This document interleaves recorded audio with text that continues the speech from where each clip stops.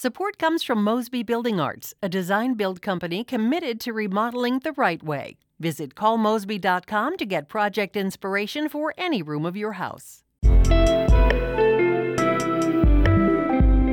From the St. Louis Public Radio Newsroom, this is The Gateway. It's Thursday, September 17th. I'm Wayne Pratt. Public health experts say colder weather could result in more cases of COVID-19. I think embracing the cold and saying, how can we be outdoors and enjoy our time together is really, it's definitely a weight on families, but I think in the long run, it'll probably be better off. In just a few minutes, St. Louis Public Radio's Sarah Fenton speaks with a public health professor about how to stay safe as the pandemic continues through the winter. The Missouri Legislature's special session on violent crime is over. As St. Louis Public Radio's Jacqueline Driscoll reports, it ended abruptly yesterday, with House members failing to consider proposals sent over from the Senate.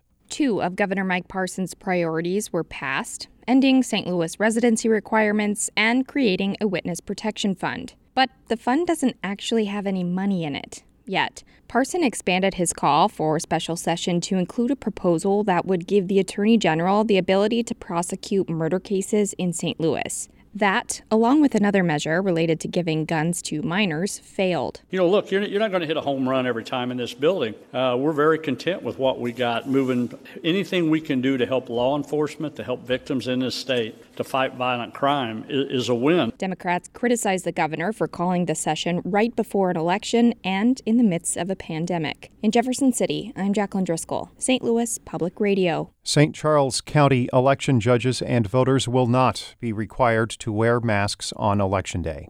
St. Charles election officials have issued a memo saying voters are not required to wear masks. It also says judges don't have to wear them at all times.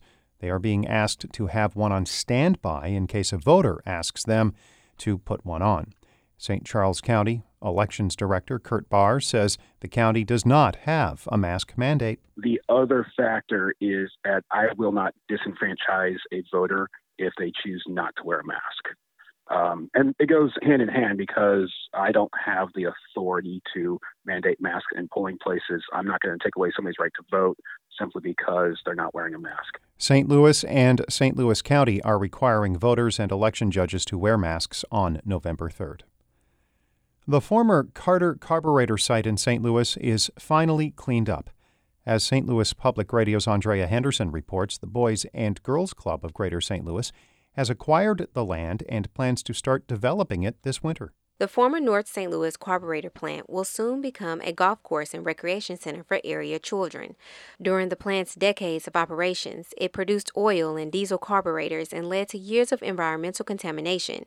And because of this, the Environmental Protection Agency listed it as a federal Superfund project to help rid the high levels of hazardous waste. Flint Fowler is the president of the Boys and Girls Club of Greater St. Louis. He says the cleanup of this site sends a message of hope to North St. Louis. Cleaning up this space would create a different mindset, and I think it would set a positive tone in the lives of children who have to go by this space day in and day out. Fowler says with the completion of the cleanup, it will also improve the overall health and well-being of North St. Louis residents. I'm Andrea Henderson, St. Louis Public Radio. A former chancellor of Washington University and founder of the Danforth Plant Science Center has died. William Danforth became chancellor at WashU in 1971. When the university faced financial uncertainty and cultural strife. He established 70 new faculty chairs and built the endowment to $1.7 billion. After stepping down as chancellor in 1995, he established the Danforth Plant Science Center, which has grown into one of the largest independent nonprofit plant science research organizations in the country. William Danforth was 94.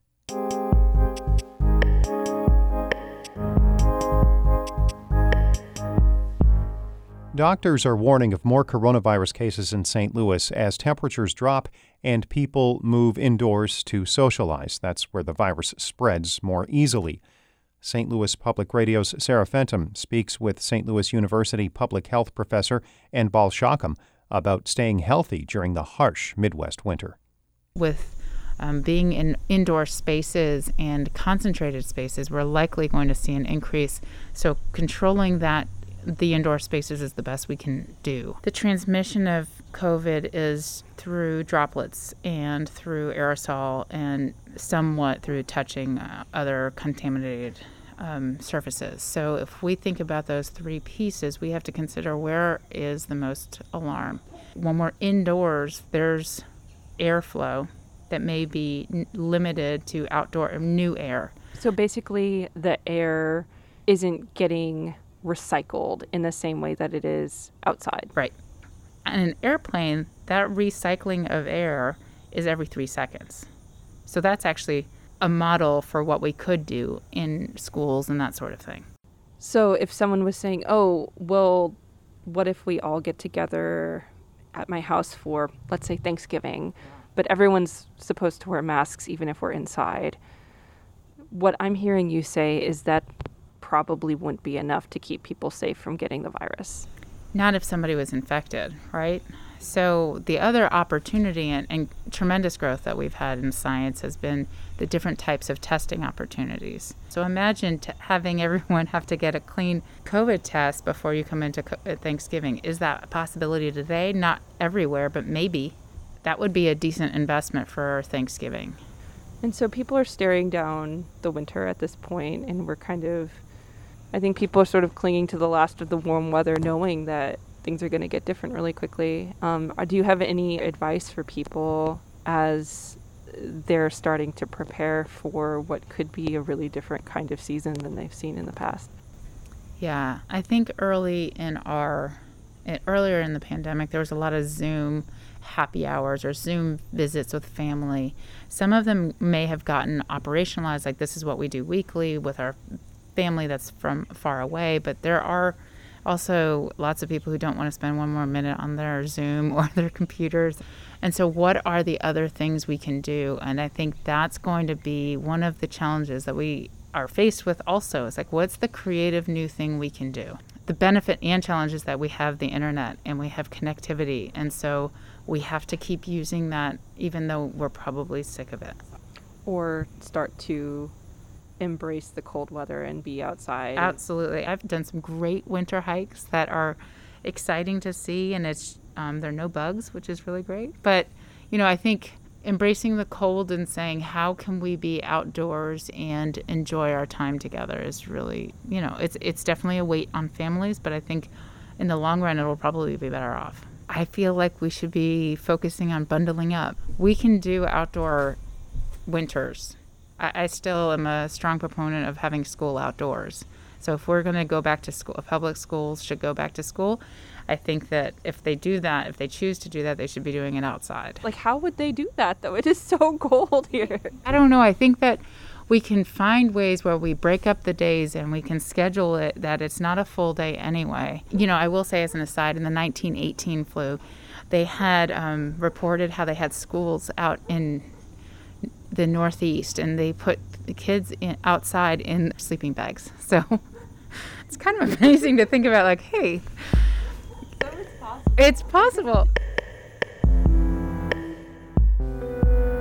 That was St. Louis Public Radio's Sarah Fenton talking to St. Louis University professor Dr. Enbal Shakam about the increased risk of coronavirus spread as the weather gets colder. Shula Newman is the executive editor of St. Louis Public Radio. Music by Ryan McNeely of Adult Fur. I'm Wayne Pratt. From the St. Louis Public Radio newsroom, this has been The Gateway. Support comes from Mosby Building Arts, a design-build company committed to remodeling the right way. Visit callmosby.com to get project inspiration for any room of your house.